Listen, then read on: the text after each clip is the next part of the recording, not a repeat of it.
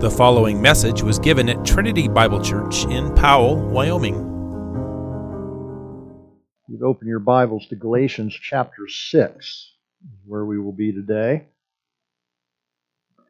We are taking up the next message in our series on the communion of the saints, or our common union in Christ. I've referred to it as both as we've been working our way through this.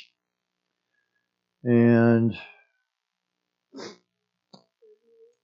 when we began this series, we started by really looking at how our communion together is rooted in our common union in Christ. That the communion of saints is built on the fact that we're all individually, as believers, one with Christ. And through that oneness with Christ, we have been bound together in Him. And the second message in that series, we looked at John 13 on love as, the bond that holds us together. And what we began to see there and will continue to see is that is central. That love for one another that flows out of our love for Christ is central to the communion of the saints, and it's permeating the entire rest of this series.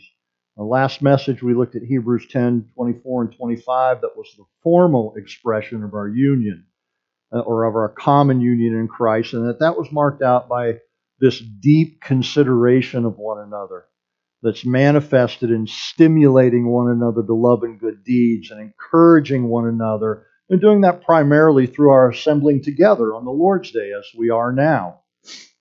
But we saw in that the motive that drives that is our love for Christ and our love for one another.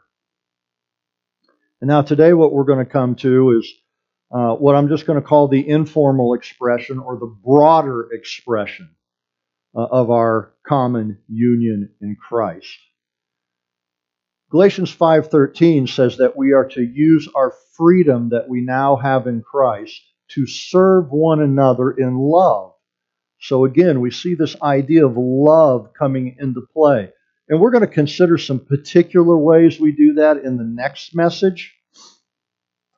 But today what I want to do is focus on what this text brings to us regarding the broader expression of our common union in Christ. Because what we have in this passage here is an exhortation to us to persevere in our love for one another.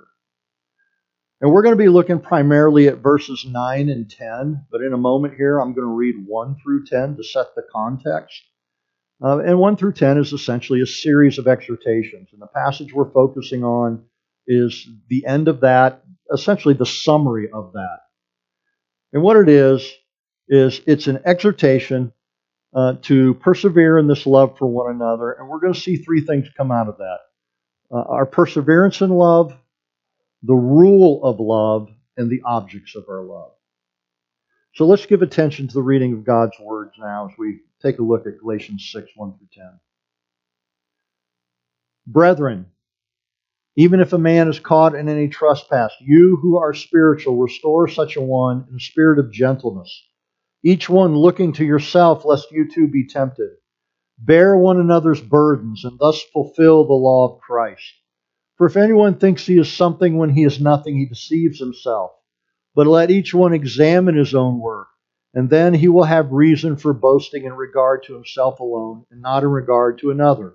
For each one shall bear his own load. And let the one who is taught the word share all good things with him who teaches.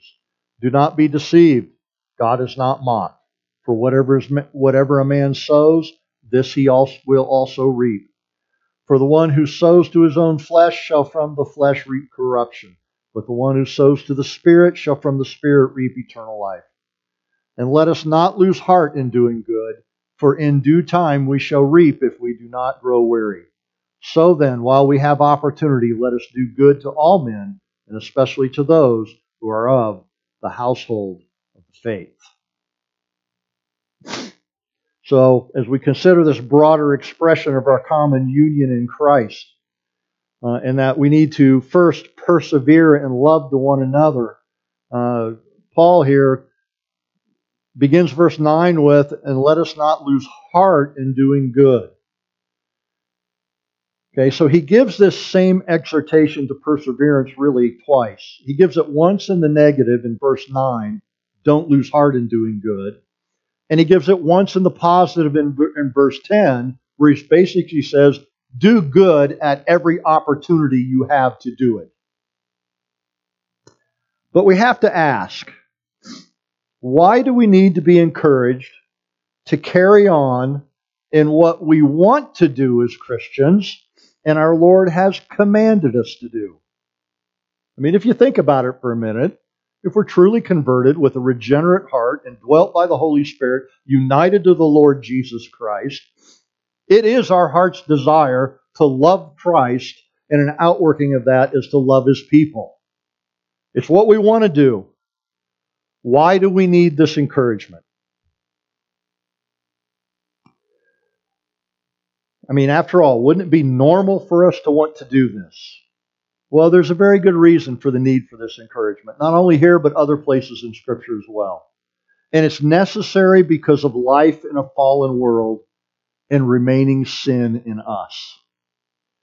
You see, loving one another by being immersed in truly knowing one another and being attentive to one another and acting in one another's best interest in every circumstance is just plain difficult. And we can grow weary of it in the weakness of our flesh. Sacrificially loving one another is contrary to our sin nature. So we have to overcome a natural reluctance of the flesh through walking by the power of the Spirit in our new nature as new creations. And on top of those natural inhibitions in our fallen state and remaining sin, there are still many other obstacles and discouragements along the way that can just be a bucket of cold water on the flaming zeal of our best intentions. There are unpleasant circumstances in which we are called to love and do good to one another. There are difficult and ungrateful people that we are called to love and do good to. Sometimes the need for others can be so great, we can be overwhelmed by the greatness of the need and not even know where to start or how to go about it. How many times have you been confronted with a circumstance that you know there's an opportunity here, but the need is so great you go, I don't even know where to begin. I don't know where to start. I have no idea what to do to be of some good and some use to this person. There are also those times that we can invest ourselves in the lives of others over extended period of times and see no results whatsoever come about. And all these things can hinder and exhaust and weary and overwhelms us. And sometimes it feels like it is just sucking the life right out of us. And that's really what Paul means here when he says, and do not lose heart. You know, our common vernacular of it sucking the life out of me is really a very apt description of what he's talking about here. Because it speaks to a weakness of heart that leads to a relaxed effort or a slacking off of effort that eventually results in just giving up and laying down any power to act. It means to be so wearied and mentally exhausted that we are spiritless. Have you ever found yourself in that position? Where you look at the need and say, there is nothing left in me. That we are so faint that we lose the courage to take action. And instead there is a desire to withdraw from the arena of spiritual battle and just plain quit. There's a strong temptation to just want to take it easy. Let this be someone else's problem. not bear this burden any longer, and you just want to make it all go away. But that's really not an option, is it?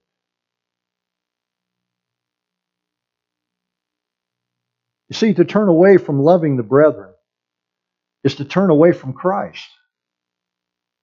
This is not an option, but it is a very real temptation in this spiritual warfare that is a Christian life. We are called to love the brethren. We are called to serve one another in love. We are called to bear one another's burdens and doing good to one another. And we are to be engaged in that which is, to use the old word, beneficent. Okay? Or what is absolutely good or beautifully good. One commentator called it acts of generosity robed in love. That's what we're called to. And we are to be engaged in it in this unwearied well-doing. Well, recognizing these weaknesses, the Apostle Paul then gives us some encouragement to this end in this very text, with the promise that we will reap in due time if we do not grow weary. See, when he says due time, it has a temporal sense of a decision, a decision point. And the seriousness of the decision is given a new intensity. We see it used over in Ephesians 5:15 and 16. It says, "Therefore be careful how you walk, not as unwise men, but as wise men, making the most of your time because the days are evil." Colossians 4:5 uses it well. It says, "Conduct yourself with wisdom toward outsiders, making the most of the opportunity." You see, we feel the here and now, but not yet tension of the approach of the end of the age. This simultaneity of end and present fulfillment poses a demand, and it confers an ability for recognition and outworking in love, and it brings us to a decision point. And the Apostle Paul presses upon us that the time is short and we must act in love towards one another now so that we may reap at the time God has appointed for the reaping. You see, the word time in verse 9 is the same as translated opportunity in verse 10, and is used in Ephesians 5 and Colossians 4, points to the harvest at the end of the age that Jesus spoke of in Matthew 13:30. So this image of sowing good works that will be reaped on the last day indicates to us that this sowing we're to be doing, these good works we are to be engaged in, lasts all of our lives. So we are not to lose heart because our labor is long and the harvest is slow in coming. When God delays the reward of the Christian, it can be a temptation to cease in well-doing, but take note that this encouragement for us is conditional. If we do not grow weary in well-doing, we will reap in good time. We must persevere in the faith. We must persevere in loving one another. God will indeed recompense your good works. We have that promise from Him. Be patient. Wait upon the Lord. Your works are not in vain. Matthew Poole likened it to the farmer who plants his crop, then grows impatient when it is not immediately ready to harvest. And instead of waiting for his crop to grow ripe for the harvest, he plows it up and sows the field again. And if you think about that as a farmer, you go, well, that's ridiculous. Just plant it and let it grow. And that's what he's saying here about our good works.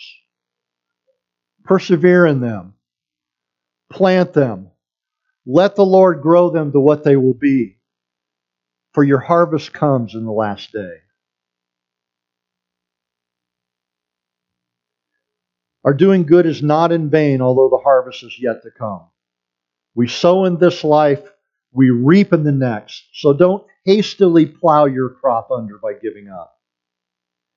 We have this promise from the Word of God in 1 Corinthians 15:58. Therefore, my beloved brethren, be steadfast, immovable, always abounding in the work of the Lord, knowing that your toil is not in vain in the Lord. This brings us now to the rule of our love, which is expressed when he says, so then, while we have opportunity, let us do good. Now, the inference of the preceding exhortation to not lose heart is that we would seek to do good while we have the opportunity. And he says it right here. And again, the word opportunity here is the same word as the word time in verse 9. And it does, in fact, refer to that due season or due time reference there, which is this life. So just as there is a time for reaping, there is also a time for sowing. And the sense of urgency of our passage implies the time for sowing is quickly passing. Christ is coming. He is coming soon. And the time for sowing is passing. So this exhortation is to do this good while it is in season. We will not always have the opportunity that we have right now today. This is the time that God has commanded and given us to sow to the glory of His name. So let us be diligent in it. One commentary said the whole life is, in one sense, the seasonable opportunity to us. And in a narrower sense, there occur in it more especially convenient seasons. The latter are sometimes lost in looking for still more convenient seasons. Do you get what he's saying? In a general sense, this life is the season. This life is the opportunity. But within this general season of life and opportunity, God, by His providence, is going to bring to you particular opportunities and seasons to do good. And He's saying, don't let them pass because you're looking for a more convenient time to do good. You see, we don't do it when it's convenient to us or somehow serves our interests as well.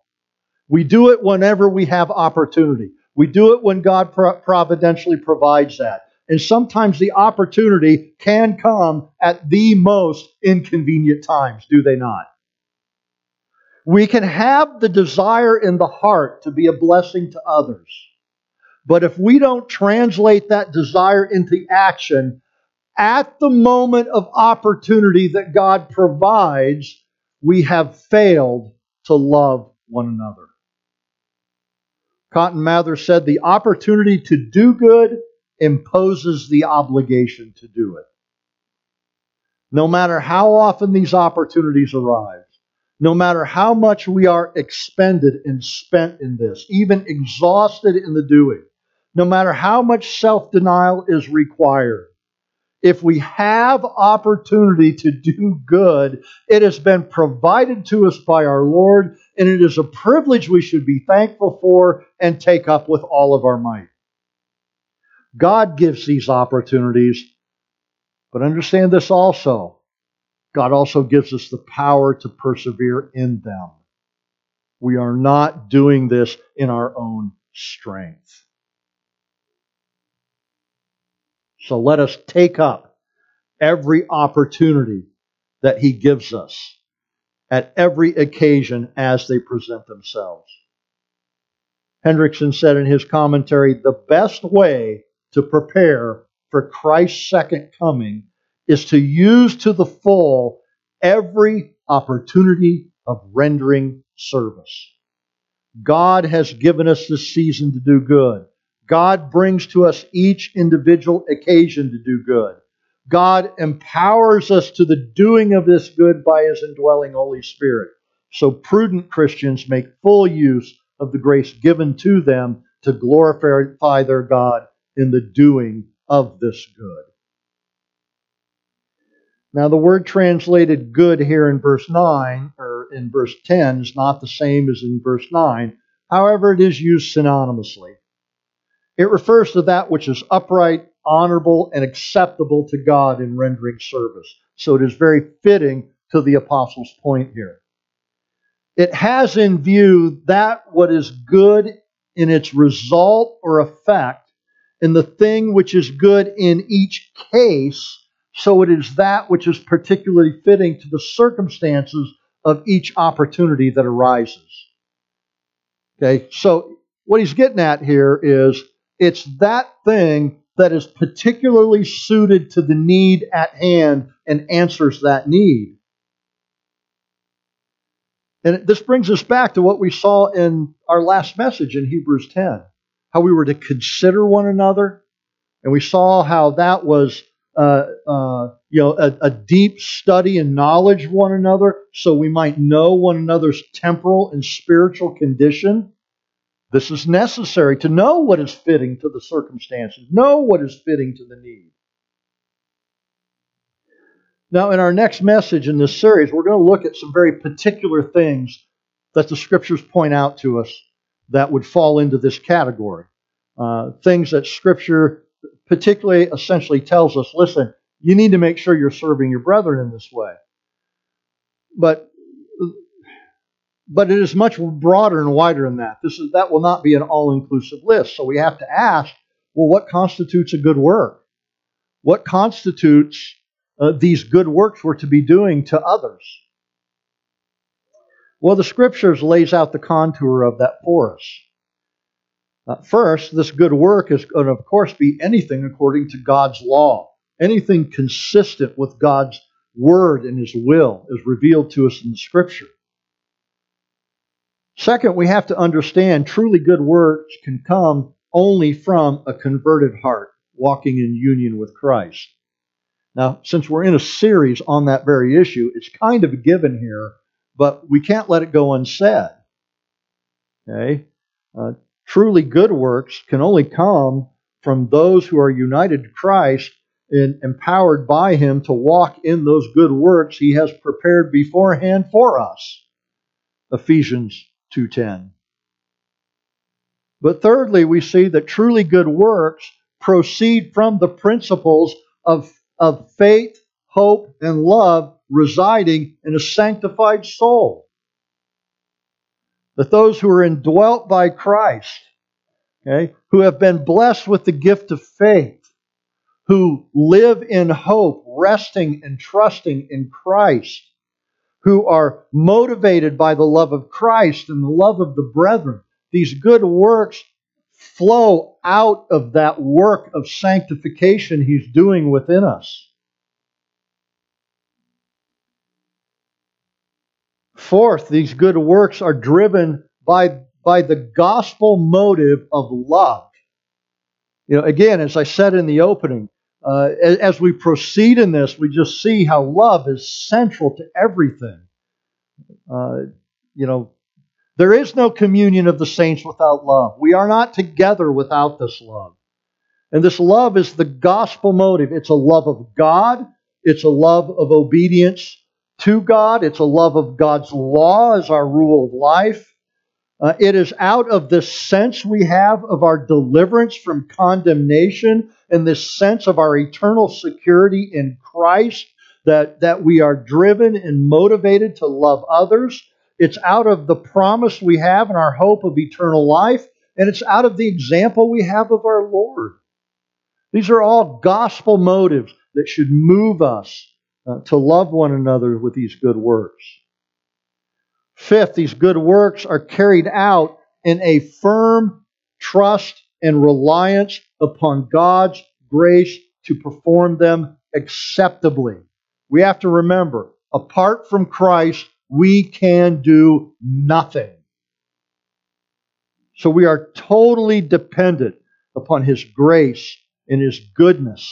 So we come to these works, we undertake these works hoping in Christ, out of our love for Christ, with a gratitude to Christ, and in humility recognizing we are not even worthy to be His servants. Yet, He has called us to be His servants. He has empowered us by His grace, and He has graciously given us this opportunity to love one another.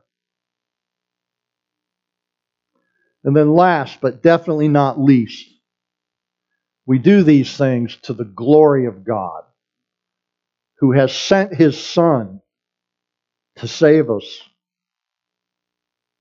And we do it for the good of others. And that brings us to our last point, the object of our love. It says we are to do good to all, especially to those who are of the household of the faith. Now, as I said before, this entire section is a series of exhortation to do various good things for the brethren. And John Eady in his commentary said, this verse seems to sum up all these thoughts into one vivid injunction, which not only comprises them all, but enjoins similar social duty in all its complex variety. Get what he's saying? It's summing up the ones specifically listed here, okay, but it's also enjoining and commanding us to every other good work. It's not limited to what's specifically listed here. He goes on to say, whatever its immediate form, whether kindness or beneficence or mercy, whether temporal or spiritual in character, it is still good in its nature and is the good thing, adapting itself to each case as it may turn up in reference to all.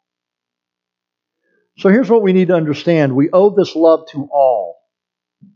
Remember, the commandment for Christians to love one another did not abrogate the command to love our neighbor. We owe this love to all men because we all have a common nature as image bearers, a common nature as fallen creatures, and we have a common need that arises out of that common nature and common condition. The point of the text is that what we owe to all, we especially owe to those united to Christ. Not in a graduated sense of owing more of it to them, but in a sense of priority. We owe it first. We owe it chiefly to our brethren. Another way to say this is, our benevolence starts at home. And that is because we have a sacred relationship with one another established by God, who has bound us together in our common union in Jesus Christ. We have a nearer relationship with one another because we are all God's adopted children and we are of the same household, the household of God, or as stated in our text here, the household of the faith. And that's exactly the meaning the word household is intended to convey to us. It means related to or belonging to a household. So it indicates intimate relationship. The faith refers to the Christian message and teaching. So what's in view here is those who collectively hold to the Christian faith or teaching who are of the same household. And we see this expressed in 1 Timothy 3:15 and 16. Paul wrote, "But in case I am delayed, I write so that you may know how one ought to conduct himself in the household of God, which is the church of the living God, the pillar and support of the truth. And by common confession, great is the mystery of godliness. He who was revealed in the flesh, was vindicated in the spirit, beheld by angels, proclaimed among the nations, believed on in the world, taken up in glory." What's he saying? Those of us who hold to that common confession, we are of the household of God. And we especially owe this love to them. Spurgeon said, "Extend your love, your charity to all mankind. But let the center of that circle be in the home where God has placed you, in the home of His people, especially unto them who are of the household of faith." They have a first claim upon us. They are the nearest of kin. They are our brothers and sisters in Christ. Let them have a Benjamin's portion. Brothers and sisters, now that we have been set free from sin, we are to use our freedom to serve one another through love. This is difficult and unending, but yet it is a delightful duty of the Christian for which God thoroughly equips us by His grace. We can tend towards discouragement when pursuing such love in a fallen world. And I'll tell you right now, you want to know what our main discouragement is? What's our main discouragement? It's simply this: the recognition that we fail to love as we ought. That's our main discouragement. Because we come to the realization, I can't do this. When we look at how Scripture lays it out for us, if we're all honest, we're going to look at the mirror and say, I can't do this. I am not able to do this. I am not up to this. This is beyond me and my capacity. But I want to take you back to verse 1. Look back at 6:1. Brethren, who's he talking to? Those united to Christ. Even if a man is caught in any trespass, you who are spiritual, restore such a one. You who are spiritual, bear one another's burdens. What does he mean when he says, you who are spiritual? In our day and age, it means some kind of mystical, empty-headed fluff. That's not what the Apostle Paul meant. You who are spiritual means you who are in the Spirit. You who are indwelt by the Holy Spirit. You who walk by the Spirit. You who have received gifts of the Spirit. Do you see where I'm going with this? We are not on our own in this.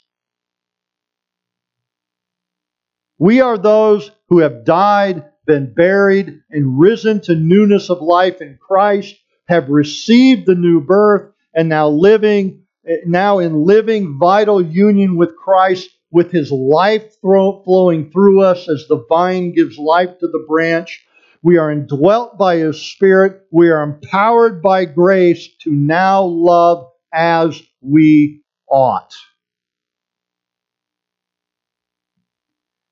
And you know, it's this very issue that Romans 6:11 addresses.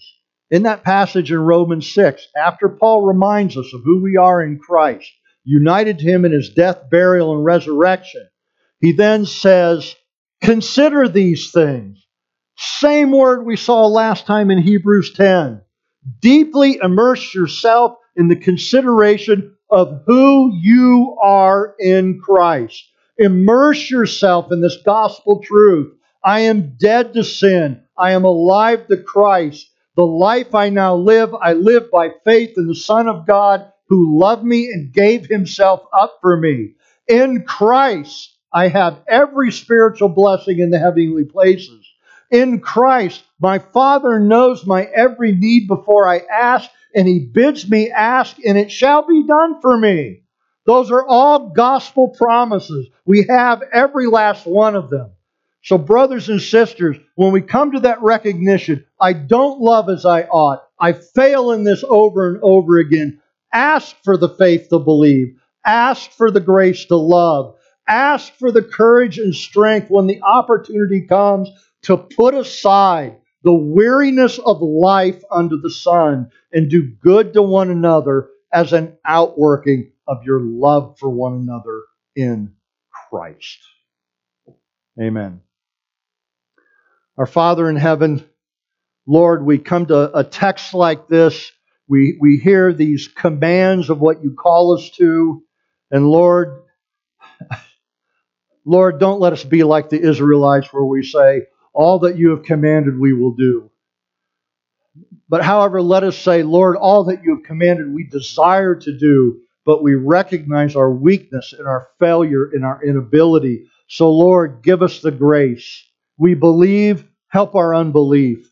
Lord, empower us by your Spirit. Lord, strengthen us through your word. Lord, give us the grace to love as we ought.